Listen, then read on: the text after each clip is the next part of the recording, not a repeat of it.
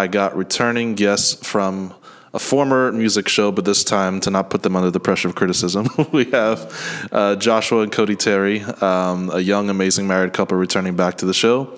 Let's get their first greetings on how they've been over the summertime, and then we'll get started. Who wants to go first? Yeah, thanks for having us again, Josiah. It's fun to be back and just have a cool conversation today. Summer has been cool. We're still, I think, adjusting to the Florida heat because we're from Indiana, for those who don't know. I think this is Cody's first full summer in Florida, so we got some humid hair in there, but we're working it out. Me too, I got humid hair too, but it's been cool, yeah, we're ready for fall and moving on to new jobs, hopefully. We both have had some good interviews lately, so it'll be good, yeah. Yes, kind of ditto. And I was talking to Josiah about this earlier, just about our summer. It has been good overall, just like the spiritual journey that we've been on. And we've grown a lot closer to God, I feel like, during this time.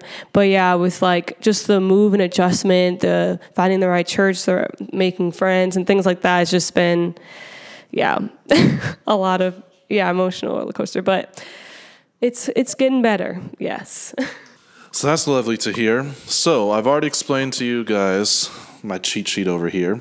So we got chart number 1 and 2. Well, why am I calling them charts? They're more like card stacks. Anyway, so 1 represents, to rhyme with it, any fun question that you want to do. And 2 is if you want to get some more serious topics in there. Who wants to pick first honors? Oh, okay. I'm going to go with the 1. All right. Read the card, and then all 3 of us will go ahead and answer. Okay, going with the fun questions. How important is it for you to be popular? This is the teens edition. So, you guys answer first? Is that how this goes? You can answer first if you want. Oh. Okay. See, this is supposed to be fun, but I feel like I'm getting serious. Like, I feel like for me, I really like to be liked and enjoy, and to also like everyone else. So I want it to be a fun, peaceful, environment wherever I'm hanging out with people and socializing. And I like having friends. I like to socialize and things like that. And I like to know everybody. So I don't know about the popular in terms of the status, but more so just to be able to have friends with people. I can feel comfortable in any environment when I know everyone and I have friends with them. So I guess that's important, but I'm also working on not needing that at the same time. So, yeah. I guess it's a similar situation. I like being popular at work when I can because I like having friends at work and like kind of knowing everybody. I think it makes it just more fun to be there. Outside of work, I actually don't think I ever wanted to be famous just because they seem like they have to deal with a lot. I'd love to have money and be wealthy, don't get me wrong. But the fame aspect, it seems like it can be a lot to bear. And I don't think I'm cut out for that. But at work, I'd love to be popular. I think it ties in to that scripture about remaining blameless before men. Like, you want that idea of, you don't want to put anything out there that people can accuse you of because of something you did. If it's something that they made up or fabricated, of course, that's just the devil's territory. That's going to come with time. You can't get everyone to love you. But at the same token, you want to do your best in front of God with your actions to try to remain blameless before people. Me personally, I'm not sure if I've said this before. Maybe I did on the last show. So back in college, I was a specialist in temperamental studies. So I had to find out the hard way that, have you ever heard of what a supine compulsive is? No. Okay. So basically that is my temper. I'm a supine compulsive, which means I am completely introverted on the outside, but have all the needs of an extrovert. So I want to be the most popular person in the room, but will never tell it. So basically, I have the needs of an influencer who has 1 million followers on Instagram, but I will never tell that to anybody. And then if I show up to the party, I'd rather keep on the low behind the scenes. Like, if I'm a underdog that someone calls out, I'll be ready, but I won't put myself or promote myself out there. So when it comes to being popular, though, I did have a deeper desire for it in my younger years, especially like with being ignored or overlooked in a lot of places. But at the same token, now that I'm on the brink of 30, I kind of feel like popularity is just slightly overrated. I kind of feel like as long as you're doing what Jesus called you to do and you're in front of the right people that he's put you forth, that should be more than sufficient. But also, I think the only one that I'm still dealing with is doing something I love that also has, some monetary reward to it. As long as I can keep food, shelter, and clothes on my family's back, even if it's only from 10 followers or 10,000 or 100 followers, it doesn't matter to me. As long as I'm able to build a substantial lifestyle from that. So that's how I would address that question. Anyway, that was a long-winded answer, but Josh, you go ahead next. All right, let's get serious. Yeah, right off the bat, let's get serious. Okay. Okay, complete the statement. When I am criticized, I ... So when I am criticized, yeah, right. This is hard. This is something I've had to work on, but I would say most of my life, I would fill in the blank saying, when I am criticized, I internalize. That's me too. Yeah, so I think a lot of times I would take it personally. But having worked a lot of different jobs with a lot of different people, criticism comes. And I think trying to do your best or do my best to be objective and, do the job better. This is completely work related. I think, I'll say this. It's way easier for me to be criticized for my work than it is for something in my own personality or whatever it is, because I can look at it more objectively okay, they just want the job to be done better. So it's not me, it's just do the job better, right? But if it's I don't know, something that I worked really hard to do, like poetry or something I created, that's a little bit harder for me to get over and not take it personally. Gotcha. Yeah. Very interesting. Yeah, it's interesting that you ended on that note, because I know I would join in high school and stuff like that, join a writing club and release my songs, and I would post my stories online, Fiction Press and stuff like that. And whenever there was a critique, and it just to help me improve, it wasn't even this is terrible, you need to do this, but it was this is great and it can be better this way. They were all you gotta do is tweak these little things or maybe change the words here and stuff like that. I just stopped. I was oh, cool, thanks, and just never worked on it again and moved to the next. I was first of all, I worked too hard to be trying to adjust anything, even though I didn't even work hard. But also, I don't know, I felt it wasn't good enough, so I moved on to a new story, or I got bored because of that criticism or whatever it is. Even now, with working on songs, when I'm asked to just change this here, adjust this here, I'm one, I don't want to, that's a lot of work. So I guess some of it I see it as dang, now I got to work harder, which is what you're supposed to do, right? But I think I grew up not needing to work as hard as I should have, as I was capable to. I was only ever working what I needed to. So to push that much harder, I was oh my gosh, I was annoyed and still am. But I think on the other end, and I'm still working on this, I think I kind of internalize as well. I have learned that a lot of times it's about how they critique. So when they're critiquing, obviously out of love, but in a certain way, in a gentle tone, also bringing in the compliments, and then also saying, here's where you can adjust, and here's how, let me help you do it. Then I feel a lot better because there's a path, and they see there's still potential and goodness in me, and not just I screwed up. But when there's just critique, or when it's in a harsh way or whatever, I feel I've already critiqued myself, so now I got a double critique. I didn't need to hear it from you. That's how I get a lot of times. And then also I just feel more terrible and I messed up. And I'm still trying to get away from the perfectionist type of mindset, because that's how I was my whole life.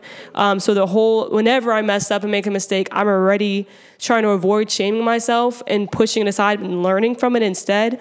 But to hear someone else say it too, I'm kind of just but. Yeah, so it's a work in progress, in other words, yeah. That's very interesting. For the first time ever, I found a common instinct of all three of us. This has never happened in the time we've known each other so far. Yeah, definitely I'm an internalizer. When it comes to criticism, it depends for me where or and who it's coming from. I tend to, how should I say? I tend to make the mistake of identifying myself too much with my talents to the point of I take it personally when my talents are criticized. I've learned to grow out of that, being my own worst critic, because it's like, at the same token, I'm like, when I listen to myself, since I hate the sound of my own voice, what I do is I try to close my eyes and just pretend if this was another person I was listening to, would I still listen to this? Whether it be from a music standpoint, from a speaking standpoint, whatever have you. So when I do that and try to think of it from a third person perspective, it kind of draws back the perfectionist a little bit in me. And then it makes me a little more open to other people's criticisms on me as well.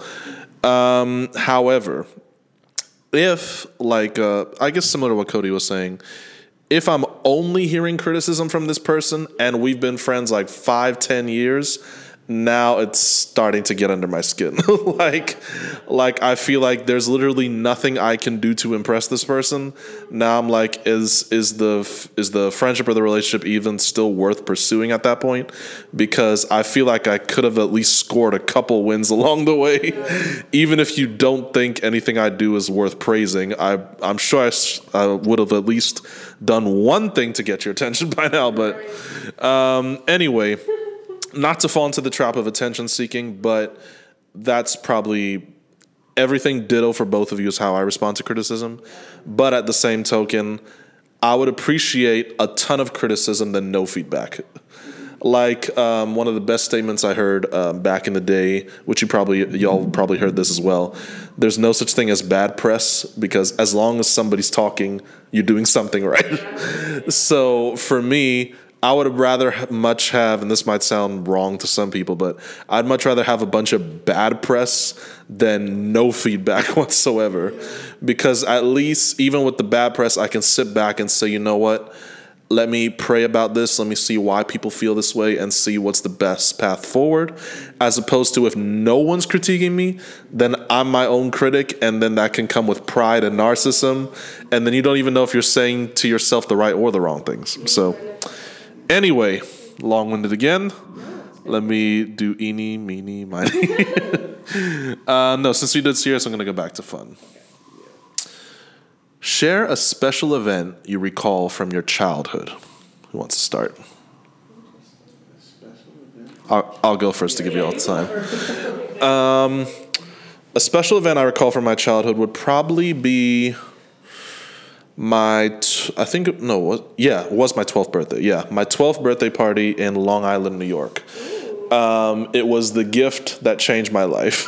My parents bought me a Sony S2 Walkman. It was like that portable CD player that like fits around your wrist and you could like run with it.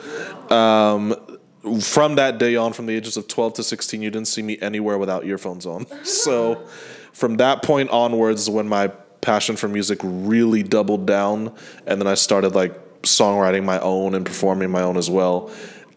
So I will never forget that day to this day. Best gift I ever received, changed the trajectory of my life. Wow. Simple and nice. Anyway, who's next? Yeah, you go, because I'm still trying to think. Okay, for time's sake, because I can't think of one event, but I know it's something from my childhood that still I think about all the time.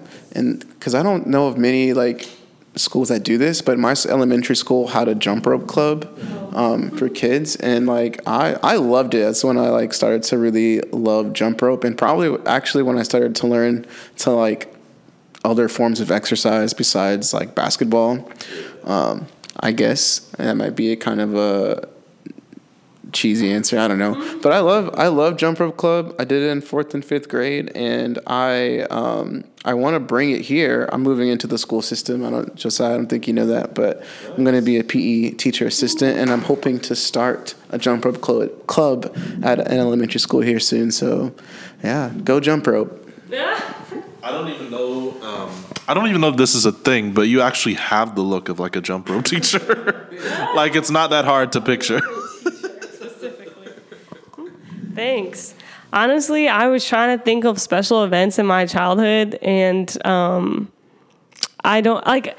it'd be events that happened multiple times. It wasn't like a one-time event. So like, things of like when my family would go to Six Flags every year because our school gave us free tickets up until 6th grade if our attendance was good or something like that.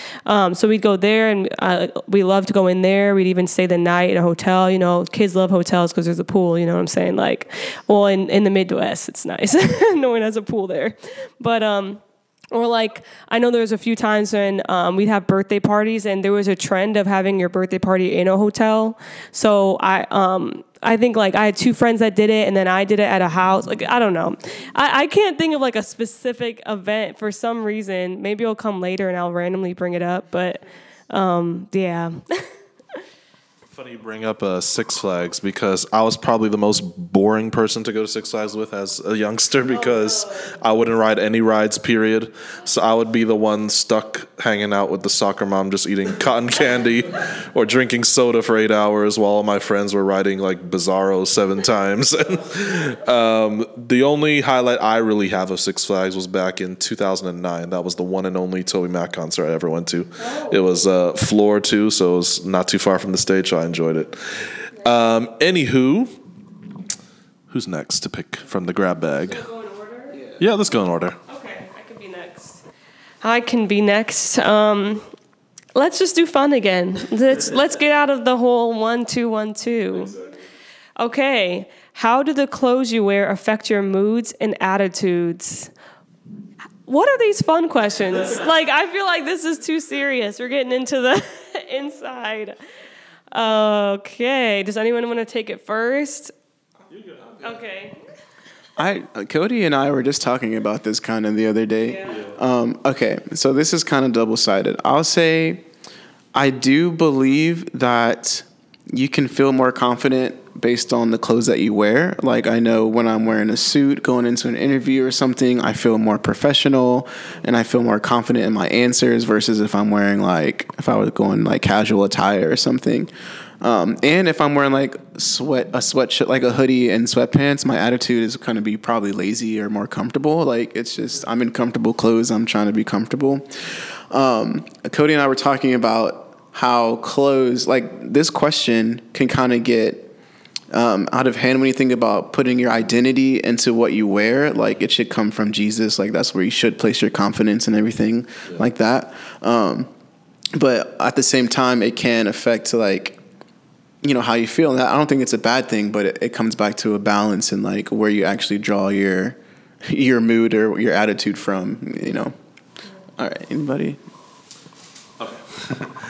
I would say the scripture I'm reminded of on this question is how when God returns for his bride, it's like prepared as a bride beautifully dressed for her husband. So I think that kind of reveals the fact that God does believe in dress code, because then why would the bride have to be prepared to meet her groom?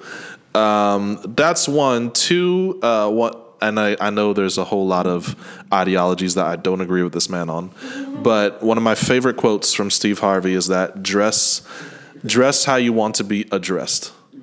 So like, you shouldn't take any surprise to anyone addressing you the way you already dressed to begin with. Like, I don't want to get like too profane or anything like that, but like, if you're complaining that, oh, this person is looking at me this way or that way, well, isn't that the attention you wanted to begin with? So like, why are you acting so shocked? Like, if you wear that, that's the attention that's going to attract. So therefore 1 + 1 = 2. But for me, I think trying to find that fine line of being comfortable but also not appearing to be slothful or lazy, because I know God hates laziness and slothfulness. You want to feel like you're dressed for the occasion, but also then you also have characters in the Bible like John the Baptist who ate locusts and just wore raggedy clothes, but he prepared the way for our Lord and Savior to come. So it's like, is it really important? But to a degree it is. I think this is always going to be a thing between you and the Holy Spirit, right? So it's not something I want to judge culture too hard on. Doesn't mean I'm never going to comment on it, but it does mean that, because like, for example, one thing I went back and found out the hard way about the Dark Ages, this was really strange. I went back and went to the church culture in the Dark Ages, actually saw it appropriate. As long as a woman did not wear a dress below cleavage length, she was pure. So even if it was shoulder length, like this low, it was still considered pure clothing. So like how times have changed, because if anyone wore that to church today, they'll be like, oh, you know, WHORE. But so I think ultimately it comes down to the leading of the Holy Spirit, knowing how you should be addressed, and knowing your purpose. I think at the end of the day, if you don't know how to dress yourself in front of people, it usually is rooted in not really knowing what your purpose in life is. That may sound too deep for some, but I'm kind of exploring the topic as I go. Anyway, Scotty. Yeah, let me get this question real quick, make sure I answer it.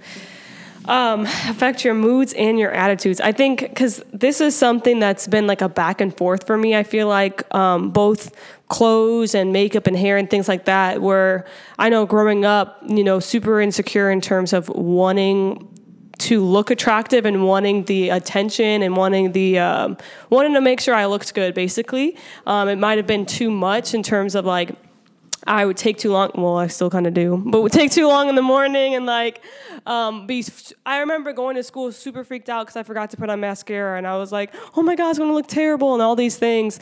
And so I was like that hardcore. Really, we were really into fashion and wanted to go shopping all the time and like things like that. Like that was a reward.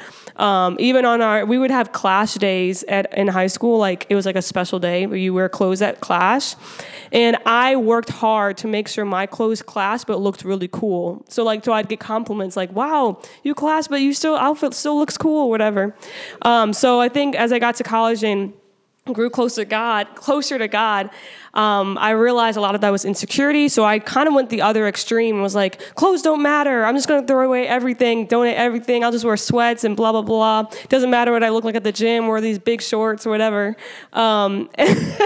But I did notice a difference in confidence level over time, like looking at other people like, oh my gosh, I'm wearing this and they're wearing that. And like, so the insecurity was still there. So, and recently this past year, I gained some weight. So like even seeing myself in smaller clothes that didn't fit me right was a confidence, or not a confidence booster, but lowered or raised my insecurity some more. So I am seeing how the clothes that you wear does affect my mood and my attitude in terms of confidence level in that way, but also trying to learn and not needing other people's approval and not needing to have all of these clothes and still finding contentment in the amount of clothes that I have, while still, you know, trying to dress appropriately. I'm still working on it, you know. Some days I want to be lazy and comfortable, but I'm still fighting that battle. But I have seen the difference in my confidence for sure. Mm-hmm. Yeah. Are we next question, right? I answered this one. Okay, so let's go. I was like, wait. We're gonna go one. We're gonna go another fun. How about what is these fun questions? Okay, from whom might you take advice? This seems kind of simple, maybe. Someone who knows more than me and what I'm trying to gain advice in, what area of expertise. Okay, this kind of brings me back. I'm going to backtrack a little bit to the critique thing. This came to mind. One of my pet peeves is if I'm getting criticism from somebody who I know doesn't know what they're critiquing me on. Like if I've done it longer, or like know that I know more than them in that area and they're criticizing it, that makes it harder to accept, because it's like, what are you talking about? You don't know what you're talking about.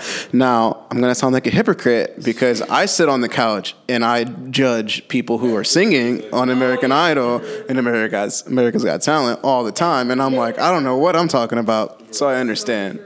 But yeah, just anyone who has a proven track record of what they're doing, I would take advice from them if I want to gain more knowledge in that field. The comment that came to my mind is the quote from one of the lyrics of Kanye West from his Ye EP, of when he said, "I don't take advice from people less successful than me." Sounds a little arrogant to some, but truthful to others. I kind of feel you, Josh, on that whole expertise thing.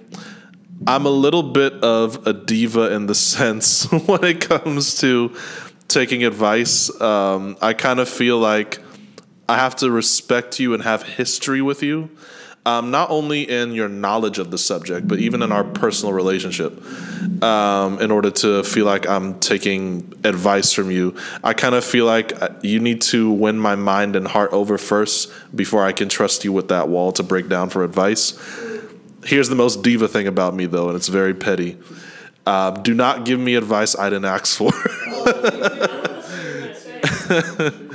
That's extremely petty. Jesus helped me to be more humble in that area. But that is like the one way to most easily break the peace with me is to give me advice I didn't ask for. And this applies to me, to my family, to my marriage, to my friendships.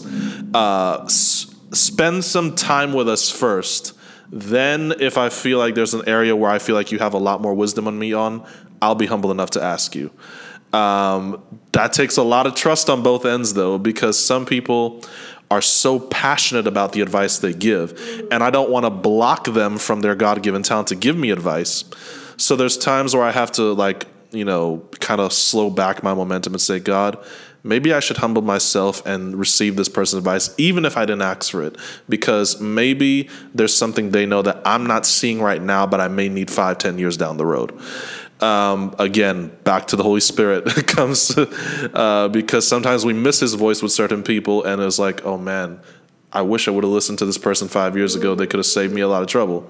But then there's other people I was like, yeah, you tried to advise me on this years ago, but I already know what God confirmed with me. Right. And because he already confirmed it for me in the mouth of 2 or 3 witnesses, you were just way off. So now time has proven that that was not the case. So this was what the Holy Spirit told me. So again, not to go long-winded on that, but that's kind of how I feel on the subject. What about you, Cody?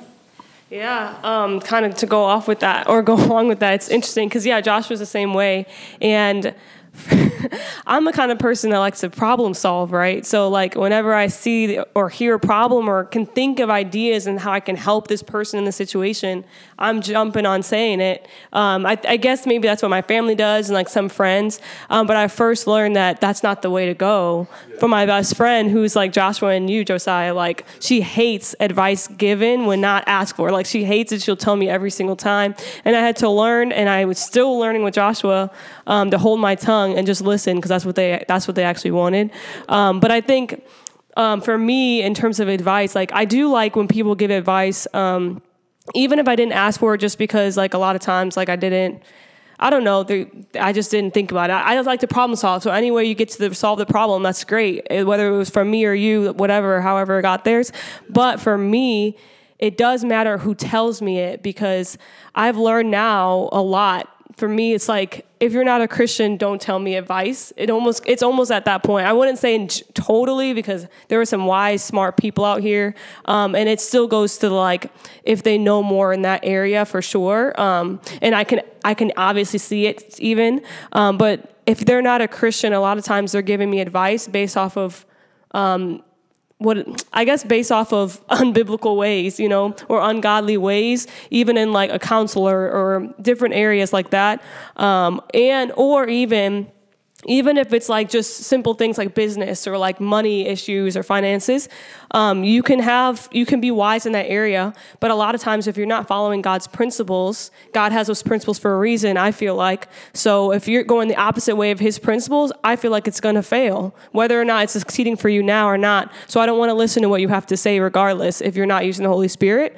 And then the other avenue, kind of what you were saying, Josiah, if I heard something from the Holy Spirit and you're trying to give me advice on this, but you don't talk to the Holy Spirit yourself, I can't trust what you're saying, because I can't trust that, because it's whatever you say, I have to ignore. But I do want advice from people who do not only listen to the Holy Spirit, but in that moment of advice are asking the Holy Spirit for wisdom. I hate it when it's because I learned the hard way, because this is what I did. But when it's you're a Christian, yes, you listen to the Holy Spirit, but you're giving me advice without praying first, or without even asking God in your head at all. So no, I can't trust you, because I know you can be wrong. So I think the main thing for me is, if you have the Holy Spirit and you're asking him things on my behalf, then I can listen to advice from you, basically. Yeah. Yeah. I think how you ended there is not opening yourself up to your own devices, always leaving room for the Spirit to speak. That's extremely highly important. One more extreme example I recently thought of is I kind of treat advice like how you would treat asking someone to marry you. Like, you wouldn't ask someone to marry you on a first date most of the time. Not saying it can't happen. So, like, on the first initiation of a friendship, I treat it like in the same way you wouldn't ask someone to marry you on a first date. I don't think you should be giving advice on the first initiation of a friendship. However, as trust builds over time and each one's minds and hearts is actually understood, then I feel like it gives room for that. I feel like a friendship is stagnant or unnecessary if no advice is given either way. I think if we're really about that lifestyle of iron sharpened iron friendships, if I'm going to truly call you a friend, I should be able to receive advice from you and give advice to you. That's just how I treat the depths of my friendships. I don't like to be surface level or like that. Anywho, my turn. I'm going to see if I'm more lucky than Josh and Cody getting an actual fun question. Okay, this is somewhat middle territory. Complete the statement. I can hardly wait to... ...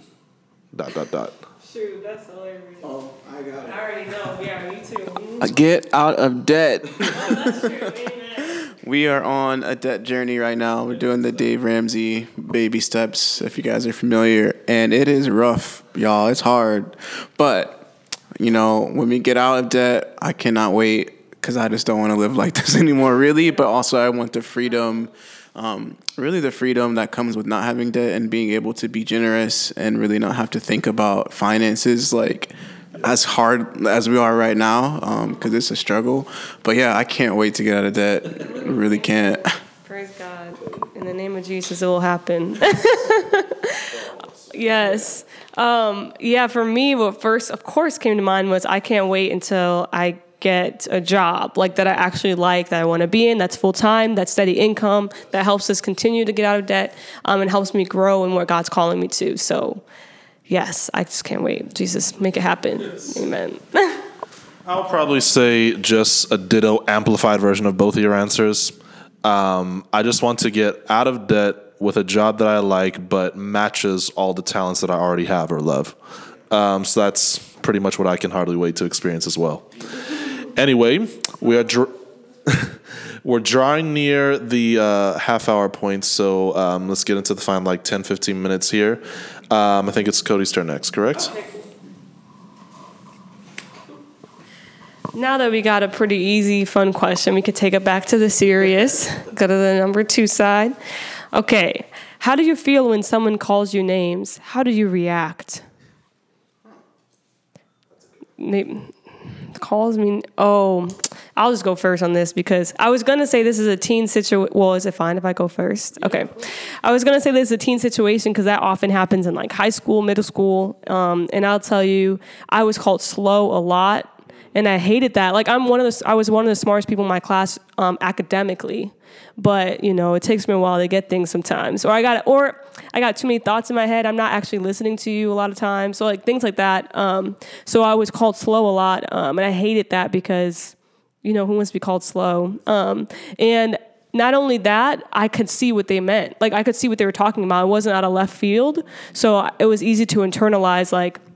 They're right. I can't explain it. And it took more deep thinking and to see that wasn't true. And also going to college and having friends that didn't call me that and seeing more my intelligence, but also seeing how I just be thinking too much and stuff like that.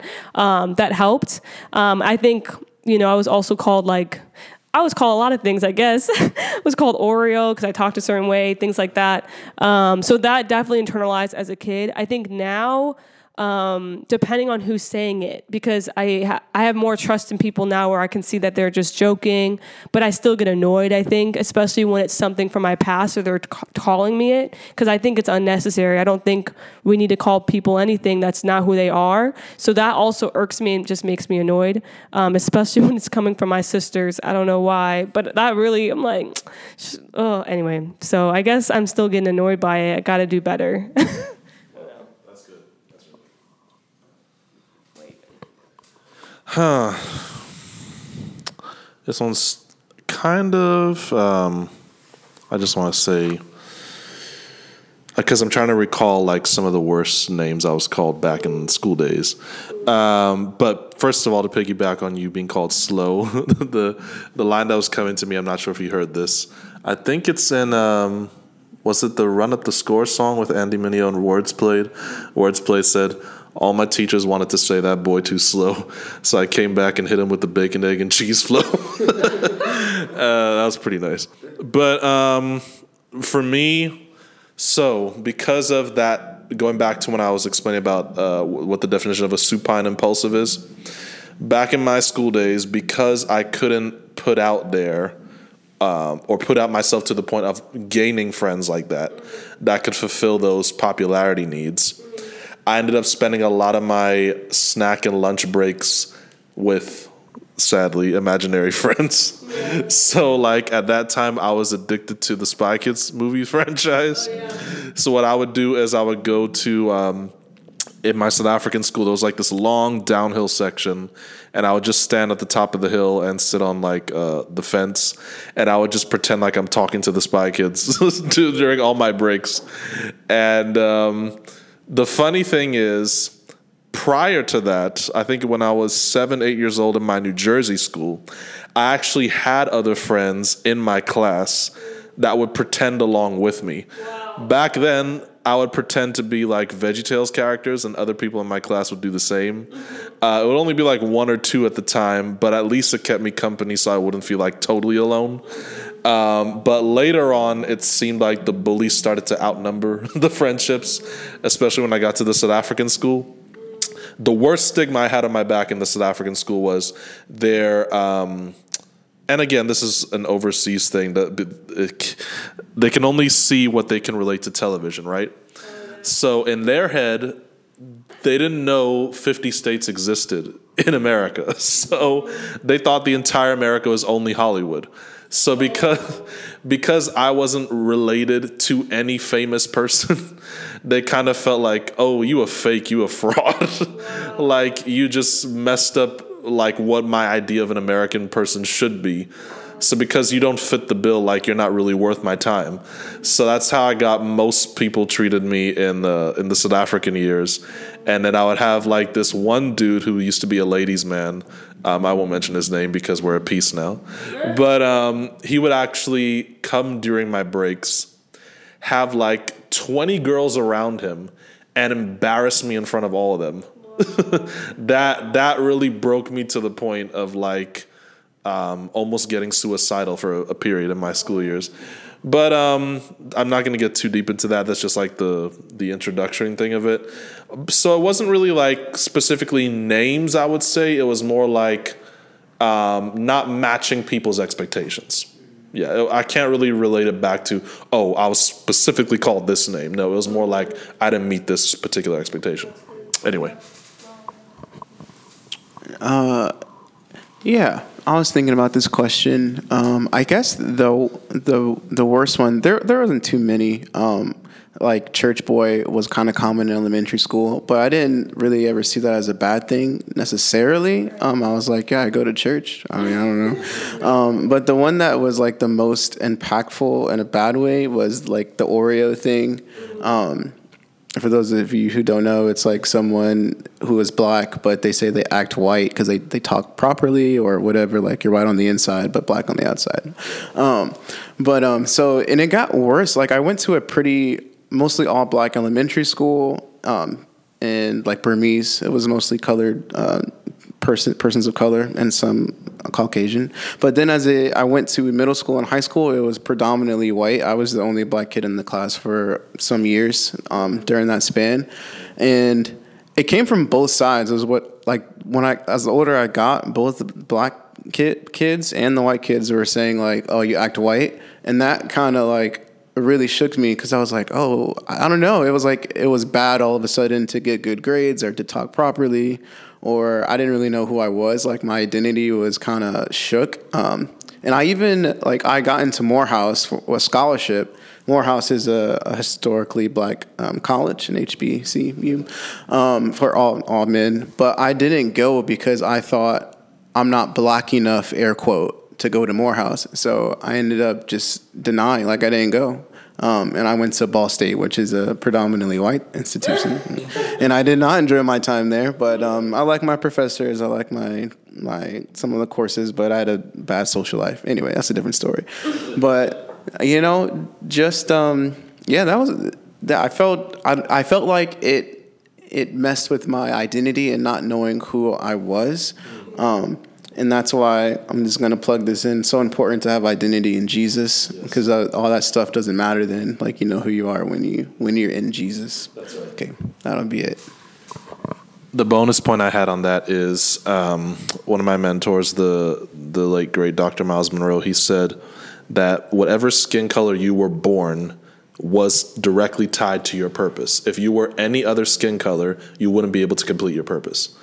So that's why he always encouraged being not proud in a negative way, but proud and humbled of the history and legacy that God brought you from, and never being ashamed of the country you came from, because the country you came from was attached to your divine purpose. So I think the only other unifying thing we have here is internalize Oreos, because I also got the Oreo stigma for my father being Trinidadian and my mother being Puerto Rican. But so I guess you can call me the vanilla caramel Oreo. But but the thing with me was I would always be the opposite of everybody in the room, mood included. So, like, if everyone in the room is sad, I'm the only one happy to this day. Or, like, if everyone in the room is happy, I'm the only one sad.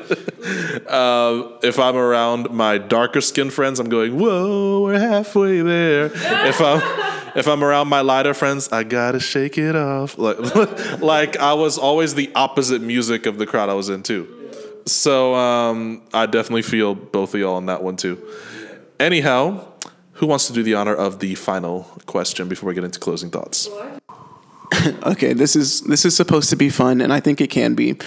Share 3 things you think you need in order to be happy. Oh my goodness. Yeah, 3 things you think you need in order to be happy. Who wants to start? This one might take some time to think, because you gotta think of 3 things. Okay. Now, this may not be the same for everybody. It's just based on my current phase in life. Obviously, number one of all, Jesus above all. That's the default answer. I would also say good communication and union with my wife and daughter. The third thing is pretty much what I've been saying the entire show. The ability to make a sustainable future doing something I love for also them. Because God stresses a lot of importance in the Bible on creating a legacy. Like a foolish man is ill prepared for his great grandchildren's, legacy and stuff. Like, again, going back to one of my mentors, Miles Monroe, an amazing thing he did was he actually purchased homes for his great grandchildren. Wow.